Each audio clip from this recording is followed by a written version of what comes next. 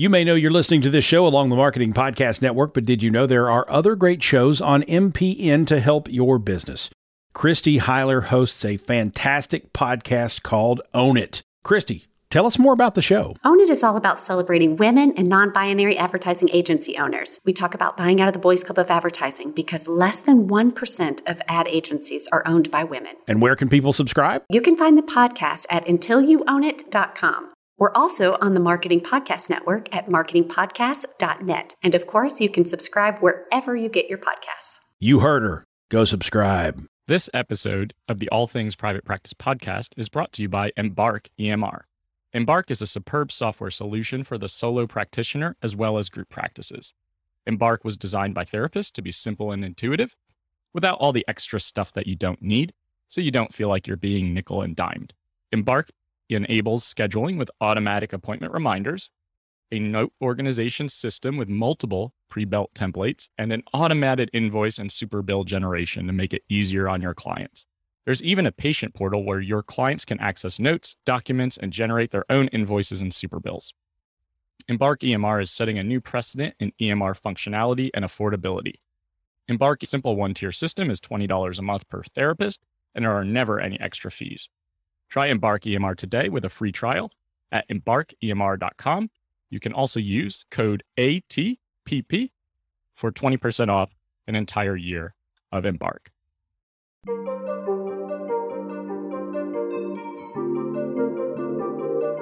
Hey everyone, you are listening to another episode of the All Things Private Practice podcast. I'm your host, Patrick Casal, and I'm joined today by my friend and colleague, Dr. Amy Parks. She is the founder of the Clinical Supervision Directory. She is located in Virginia and a PhD as well. And we're going to talk about all things supervision today, the good, bad, and ugly, and everything in between. So, Amy, I'm really happy to have you on. I'm glad we could finally make this time work and excited to talk about what you've created. Absolutely. I feel kind of like I'm on like tour because I've been doing a lot of podcasts, and I'm really excited to be here with your audience and to be talking to you because it's extra fun to do podcasts with people I know and love and to talk about clinical supervision. I swore I would not be the supervision lady, but I have turned into that. So I'm happy to talk about the good, the bad, and the ugly. Sadly, there is some, but also to talk about some exciting things for our field and for our professional colleagues. Yeah, I think that all sounds great. And yeah, when I think of supervision, I definitely associate your name with that term. So I guess you have become the supervision lady, so to speak. Oh, geez. Yeah. But I have to imagine that was some of the intention starting the Clinical Supervision Directory at some point or another. But yeah, I want to talk about this subject because it is so important for mental health practitioners to have good quality supervision, but more importantly, to have supervision that is also in alignment with who they are and that takes culture into consideration and just really, has a different perspective on the way things are done. And I can tell some stories about some ugly / non-helpful supervision situations, as we probably all can, especially those of us who may be in community mental health or have left community mental health. So can you tell us a little bit about where this journey starts and why this has become your passion? Yeah, so we have a really, we have a pretty big systemic issue in supervision, and it's really kind of defined it as the gap. And it's been a gap for a really, really long time. And we all sort of acknowledge it. And I really, we talk about this in therapy all the time. And as therapists, I think it's funny that we've come to sort of tolerate this gap. And of course, we know as therapists that when you tolerate something, you're also endorsing it. So we've tolerated and then therefore endorsed this gap for decades, or, at least for a very long time. And this gap exists. And that is that when you go from your graduate program or you're moving along your licensure journey, and you go from your graduate program into supervision, it's really difficult for a variety of reasons to find supervision. And not only to find supervision, but to find quality supervision that aligns with lots of different things and kind of checks the boxes. Like you mentioned, checks the cultural box, checks the diversity box, checks the gender box, checks the professional sort of alignment box, private practice, community mental health, social work, counseling, marriage and family therapy, EMDR, RPT, all of the alphabets, checks all those boxes, checks the geographic box, checks the handicap accessible office, checks the Hey, can I see you by teletherapy box? All of those different things. And again, because we've tolerated this, we've therefore endorsed it. And, so a lot of us, I don't know about you, but a lot of us have, found our supervisors, by asking a friend of a friend of a friend, or, we talked to a colleague or a professor and we sort of got a recommendation, or we sort of were forced into our supervisory relationship by means of, our employer. And, that's really the way you either get forced off the highway in the middle of nowhere to the worst possible McDonald's because you have nowhere else to eat or go to the bathroom, or that's how you find a restaurant because, that's how somebody recommended. Okay, so you got to eat, you've got to get supervision. So you go with what's easy. But it's not really always the healthiest or the best strategy for you to get your professional supervision.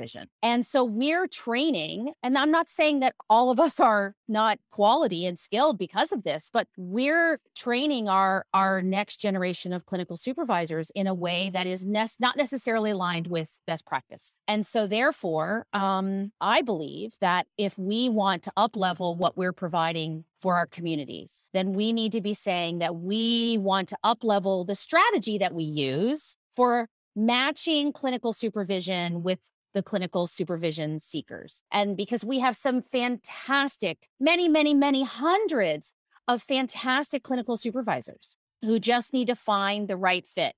So that's what the clinical supervision directory does. It's kind of like the match.com of supervision, except we're not allowed to say that because, of course, we'd get sued and you're not supposed to date your supervisor. That's bad, bad, bad. And so there's no catfishing situation. There's no catfishing. There's no Tinder for supervision. But the point is that there has to be a way to match that's better. And during the pandemic, I just started realizing that no one was doing this, and none of our associations, NASW and ACA and AAMFT and AMCA, none of them were addressing the gap because, again, we're tolerating it. We've endorsed it for decades. Why not just keep on letting the gap just exist? And I thought, I promise you, Patrick, I looked so hard. I looked so damn hard because I didn't want to do this. but I didn't. I really didn't. But I thought someone has to do this. Surely someone has done this. Someone has closed this gap already. And a few people in a few states have, but not nationwide. Seems like a pretty enormous undertaking, especially when you say I didn't want to do this. It sounds like almost like a passion, like a project out of necessity in a lot of ways is how it came about. Of like, I noticed that this is a need that we need to fill. And you're right, we are conditioned to think about supervision in one way or another. If we work for an agency, you see the agency supervisor, right? And when I worked in community mental health, that supervision was free and included in your salary and you were really excited. Yes, I'm going to get in-house supervision. And then I would go to supervision and it would be an hour and a half long and there would be 20 people in there. And my supervisor was overworked and spread too thin and exhausted. And it was just a bitching session, so to speak, where people were just like airing their complaints or their grievances or their frustrations. And to me, I was just like, well, I'm not going back to supervision then because this is pointless for me. I mean, this is not helpful. And I think a lot of us have those experiences, but we endure it because we're like, well, this is what we have to do. This is what is required of us. And we're not really learning a whole lot in a setting like that when that is the structure of the supervision. And I know that's not everything. I know that every place doesn't operate that way, but I think for a lot of people, they do experience it. And then they don't really get to ask the challenging questions. They don't really get to conceptualize around cases. They don't really get to work with supervisors who, like you said, maybe they look like them. Maybe they identify in a certain way. Maybe they practice in a certain style. It's more just like you get what you get, and this is all we have to offer. And I remember going to my program manager saying like, hey, if you're going to keep me here and you want to keep me happy, then you're going to pay for external supervision because that's the only way I'm going to do this job for you. And they did, but they limited it to we'll pay $30 an hour outside of this. And I couldn't find anybody. Nobody wanted to take that on. So I ended up paying out of pocket. And again, just one of those things that was a benefit at the time of working at an agency job no longer became a benefit. It actually became quite a deterrent and a detriment to me and my clinical pursuit of my license.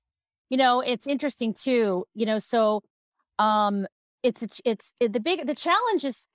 challenge is great. The challenge is huge for supervision seekers. The challenge is equally huge for supervisors, as you're mentioning. So, I don't want to fault that supervisor who had the 20 people at your agency and really could only provide managerial supervision because they were stretched. They were probably an amazing clinical supervisor and just didn't have any option. And so, I meet a lot of clinical supervisors who say, well, I don't really need to be in your directory because I've already got 20 supervisees. And my argument back to them, and this has really kind of been an interesting journey for me. My argument back to them is, no, you don't. You're right. You don't need to be in my directory, but you do. And here's why. Because you represent a demographic to the next generation that they need to see. They need to see what they are aspiring to clinically in order to know what they need to become. And so you can say in your directory listing, I'm not taking on supervisees, but this is the journey that I went through to become a community mental health clinician. This is my professional path. That's one of the things that's really critical is a lot of these, young people who are coming up don't even know how to get to where they need to get to. And so, that's another kind of part of this. And then there's the faculty element, the people at the universities, these, university supervisors, they say, well, I don't need to be in your directory either. I don't need supervisees, but they need to be in the directory too, because they, again, need to show the path to the next generation of how to get there. Someone said to me the other day, Amy, can you do a course on how to become a university professor? I'm like, no. Yeah, great idea. Like I am one, and I that's a great, I don't have time for that. However, put a university supervisor at that task. Let the next generation see that. So again, the clinical supervision directory again fills that gap, not only serving as a connection superhighway for supervision seekers and supervisors, but also as a mentor database to say, look at what you could become. Because you don't know when you're 23 years old, sitting in your university classroom, what you can become because you can't see it. And so until you can see it, until you can see that you are, a Korean American student who has, never been beyond Sacramento, and you can be such and such and so somewhere else, like you don't know what you can be until you can see it. And so, and we've heard that echoed now for the last 2 years more than ever before. And so that's really what is growing. And again, too, like putting experts in this as well, people who are experts at business growth, at documentation, at event planning, at other things in our field, group development, or, working with groups, or, suicidal ideation, people that are experts in play therapy and EMDR, those people, putting those people in this directory as a place to say, look, in our field, these are the people you're going to aspire to.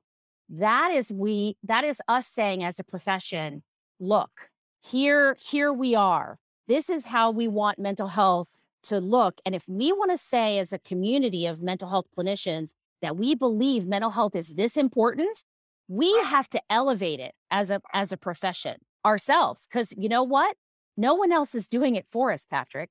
It's not like Congress is out there saying, yay, rah, rah, you guys should make more money because you're so good at what you do. That's very true. It's very well said.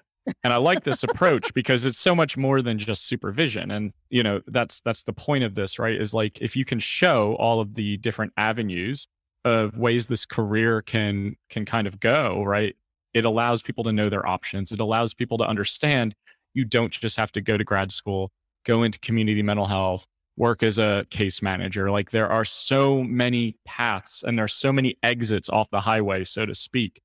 And if we don't know those things, if we don't have good mentorship, if we don't know what is possible or what our opportunities could be, it's really easy to have that tunnel vision of like, I'm just driving down 95 and all I can see is that shitty McDonald's at the end of the road, 7 exits down, because ultimately I don't know any different.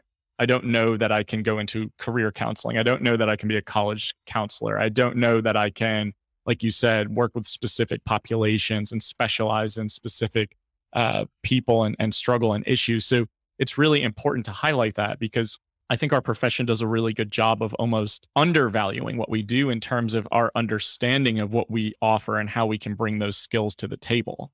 Exactly. When we sponsored a table at the ACES convention, which is the American Counselor, Educator, and Supervisors Conference, which is a division of the American Counseling Association. And that was back in October. And I did an interview with the current president, whose name is Kent Butler. And he said very, very clearly and emphatically that the most important value to him, core value to him, was mentorship.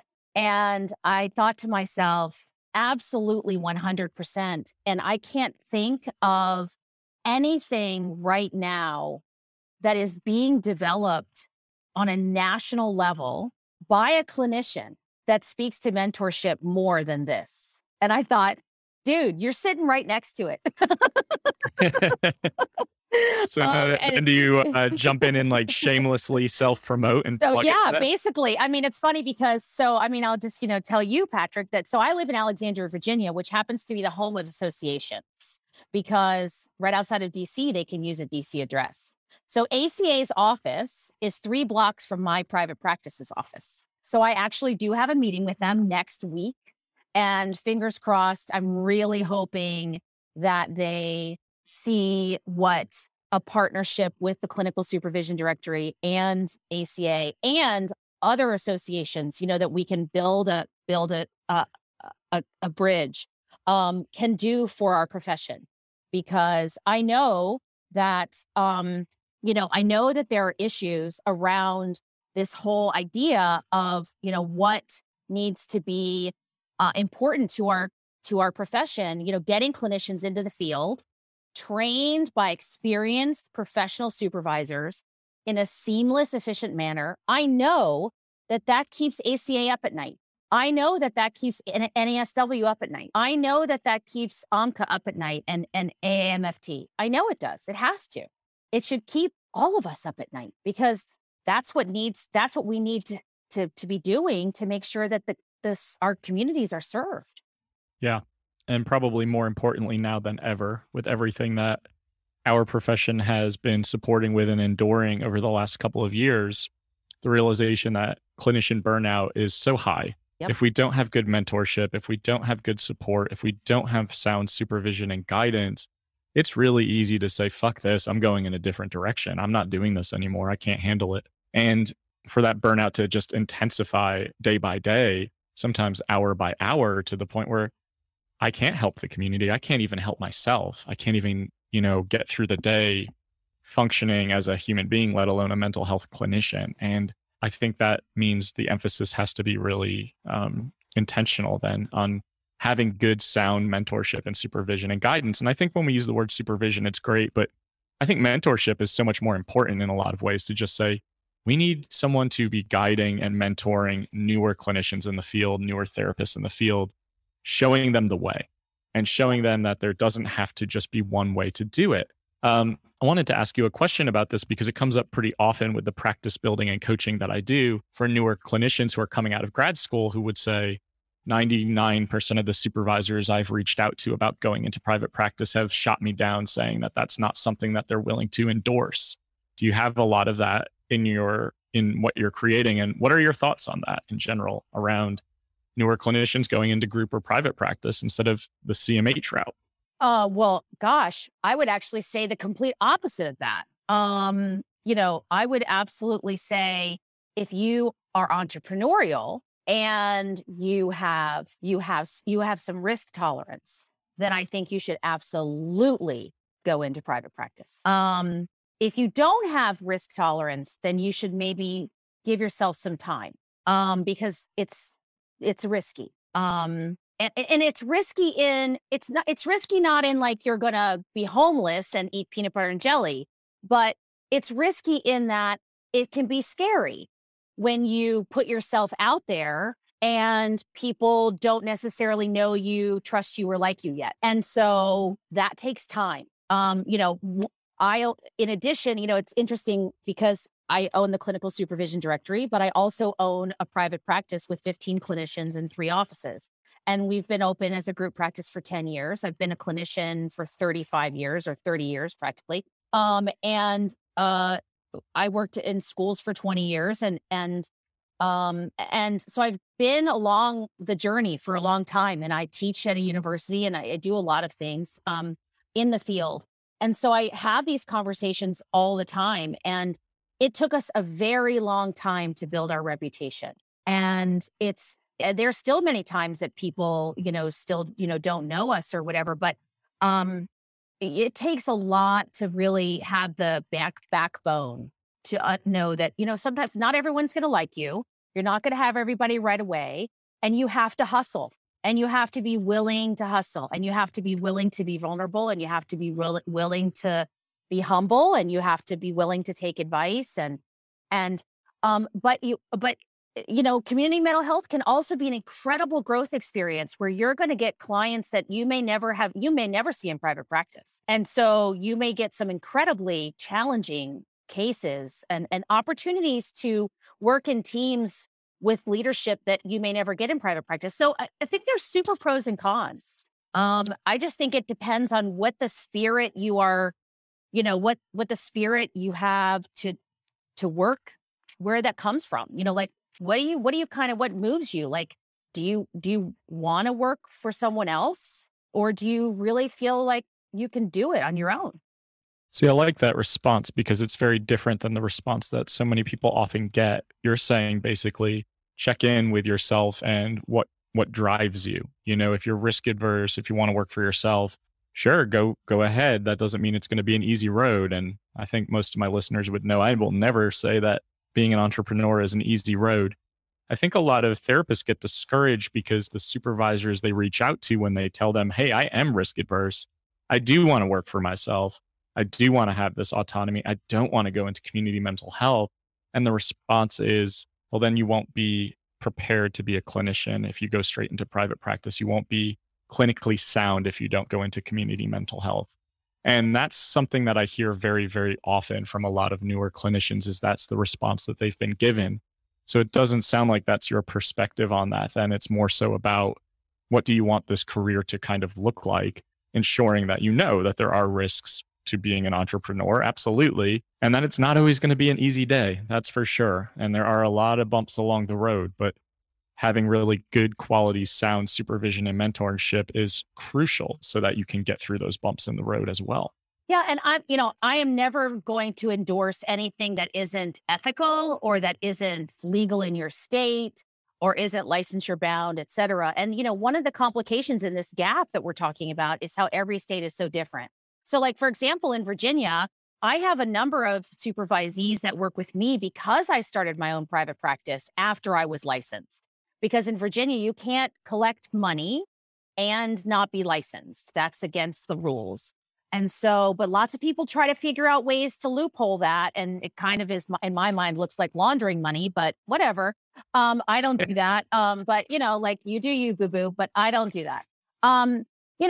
So lots of people come to me specifically because I'm not only a clinical supervisor, but I'm also a business person.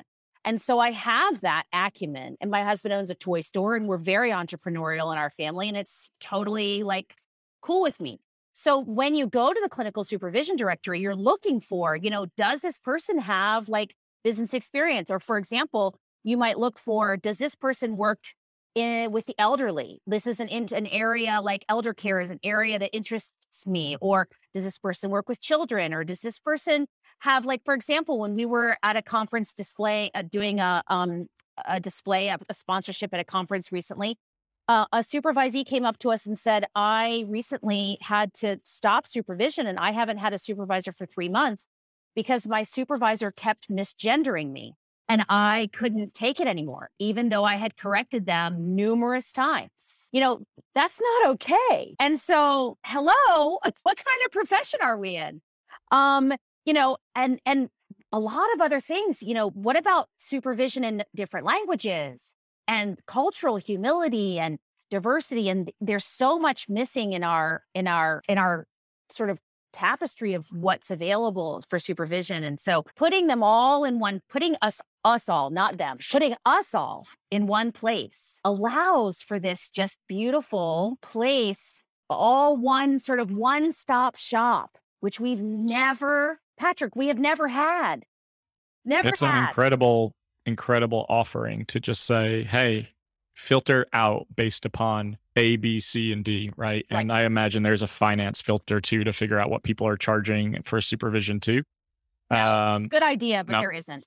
But what you do is you put it in your bio. Like, we're figuring all these things out. I mean, I'm trying to. 2022 is about being obsessed with the site. 2021 was about not dying, but it was about just trying to launch and getting people to know us. Now I'm just obsessed with the site. So we don't filter out the cost of supervision, but you can put your cost in your bio, but you can filter out almost all the other kinds of things. What are your areas of specialty? What are your areas of, where are your geographic regions? What are your what are your certifications? All kinds of different areas. And you can text me, you can message us and say, hey, this is an area for me. Can you make this a filter? Absolutely. Sure. And the other thing people don't mention in terms of the entrepreneurial spirit, as a clinical supervisor, yes, you do charge for clinical supervision. It is a subset of your income stream, and we all paid for it. I don't care what people want to tell you. It costs money to get supervised. It's the way it is. It's an income stream, and teaching is too. So, we offer CEs in our site, and we pay faculty to teach from our site. So, these are all ways of continuing to grow as clinicians. Yeah, definitely. I know that's a big point of contention is what do people charge for supervision? And in reality, there's going to be people who charge $50 for supervision. There's going to be people who charge several $100s for supervision. It really just depends. And I know there can be a lot of judgment thrown around about that in terms of accessibility, but I do believe that there are plenty of people who are doing what they want to do business-wise because it is their time, it is their investment. Supervisors are invested in their supervisees and the outcomes, and there's liability there too and responsibility. So we have to take all of that into consideration. I know, for example, I'll give a shout out to my clinical supervisor at my group practice, who's a very good friend of mine. Jennifer Garrett is one of the best clinical supervisors I've ever been around, where I see her sending out articles and podcasts and checking in on her supervisees. And it's just completely different than the experience I got, where it was literally one time my supervisor fell asleep in supervision while somebody was talking while she was looking at the window. And, it's just, you're sometimes you have to kind of try a couple of different supervisors out too, to see what kind of style you kind of resonate with and what kind of approach you resonate with. Just like provider choice with therapy or doctors or anything else. I mean, we have supervisory choice too. So I think that's really important for anyone listening who is newer in the field to realize that you do not have to stay with the supervisor that you've been assigned or the supervisor you hired who isn't getting your pronouns right, who isn't culturally sensitive. You can fire them. You can move on. Exactly. And one of the things we want, Patrick, is your clinical supervisor in your group practice, we want them in the directory. And then we want your group practice as a partner with and listed under their bio, because when your group practice, here's another entrepreneurial thing, because, I can't stand it because I love it. Your group practice links to the CSD and the CSD links to your practice and it raises both of our SEOs. So that's another big deal is our website is national. We have gone from 0 Instagram followers to 2,500 in 6 months. That's not an easy task we're just 3 little people doing this. I mean, we're just regular old folks. We're not Amazon or Jeff Bezos or these big people out there doing massive things. We're just people that are trained as therapists. So it's, we're hard workers, but we know how to do this and we're getting it done. And so we can really, a high tide raises all ships. And that's really where we're focusing our energy is to elevate clinical supervision, elevate all of our work to say, this is a huge priority, to say that this is what we take this really seriously. So when you've got an amazing clinical supervisor like that, you say, you need to be in the directory. I'm going to pay for your directory listing. And because this is so important to us, and then our practice is going to be represented, and we're going to tell people, we believe so much in clinical supervision that we made sure our people were represented in this. Absolutely. It's a great point. It's a wonderful way to all build each other up to support one another's journeys and visions. So I think it's wonderful that, this is multifaceted. One thing I have a question about, because I know I've seen this a couple of times, including with myself. I had a clinical supervisor in community mental health who never wrote hours down. She got fired.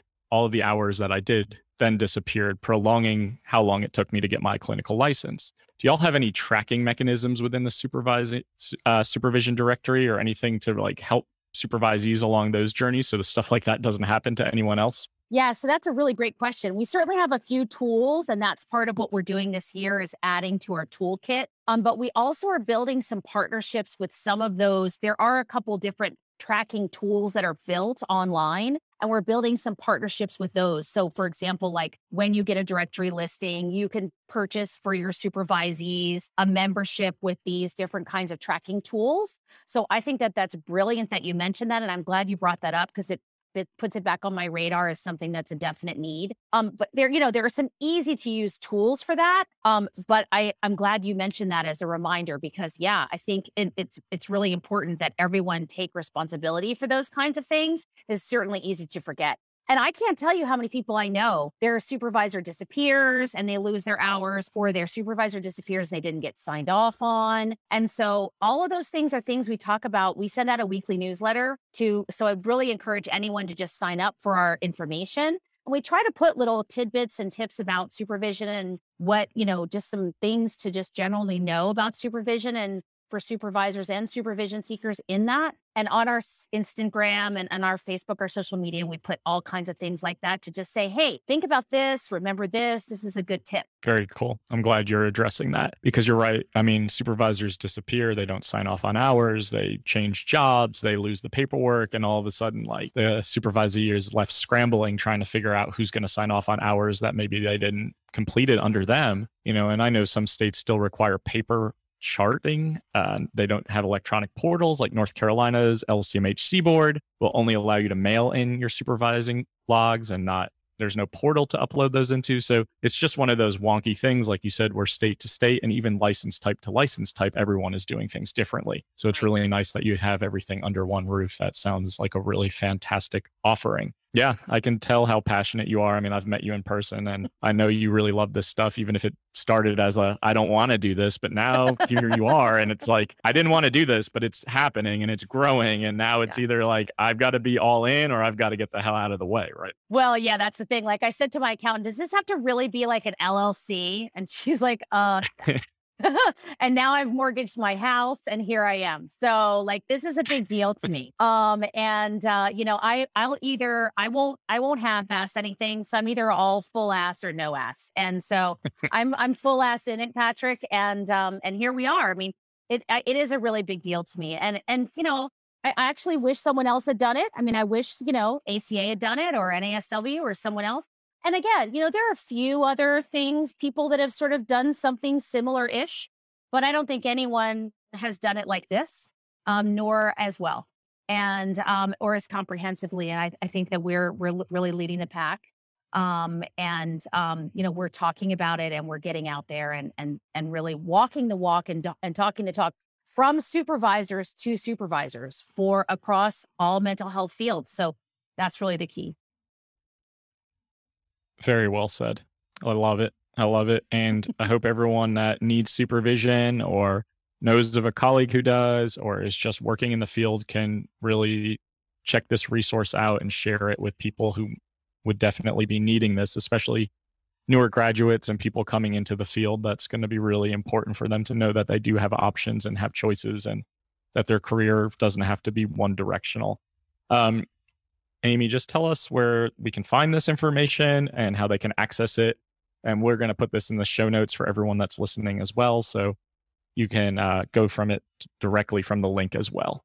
Absolutely, I will. And Patrick, we need you in there as an expert in private practice building. So I'm going to send you a link to your own free directory listing. as soon as we get off this phone call so that you can set that up, because people need to find you as an expert in private practice building. So Thank you. that will be outstanding for people to be able to connect with you on that in the CSD. So look for Patrick there as well, but in North Carolina. So in the meantime, however, you can find us at clinicalsupervisiondirectory.com, which is the whole big long word, clinicalsupervisiondirectory.com. And we're also on Facebook and Instagram and LinkedIn at Clinical Supervision Directory. So very, very cool. We will have that in the show notes, clinicalsupervisiondirectory.com, and make sure that you check it out. Get your supervisor on that site, share it with people that you know, really ensuring that the next generation of mental health practitioners has guidance and mentorship and support, and really applauding the fact that the work that we do is really fucking hard. And we can only do that work if we have good mentorship and guidance and an ability to process things in a healthy way for not only us, but our supervisors as well. Want everyone to just write that down, check it out, make sure to share it. And for everyone listening, this is another episode of the All Things Private Practice podcast. You can listen to new episodes every Monday morning. Listen, download, like, subscribe, and share everywhere you listen to podcasts. If you want to find more of my information on coaching, retreat building, courses that are coming up, you can go to allthingspractice.com or join my Facebook group, All Things Private Practice, and we will see you next Monday.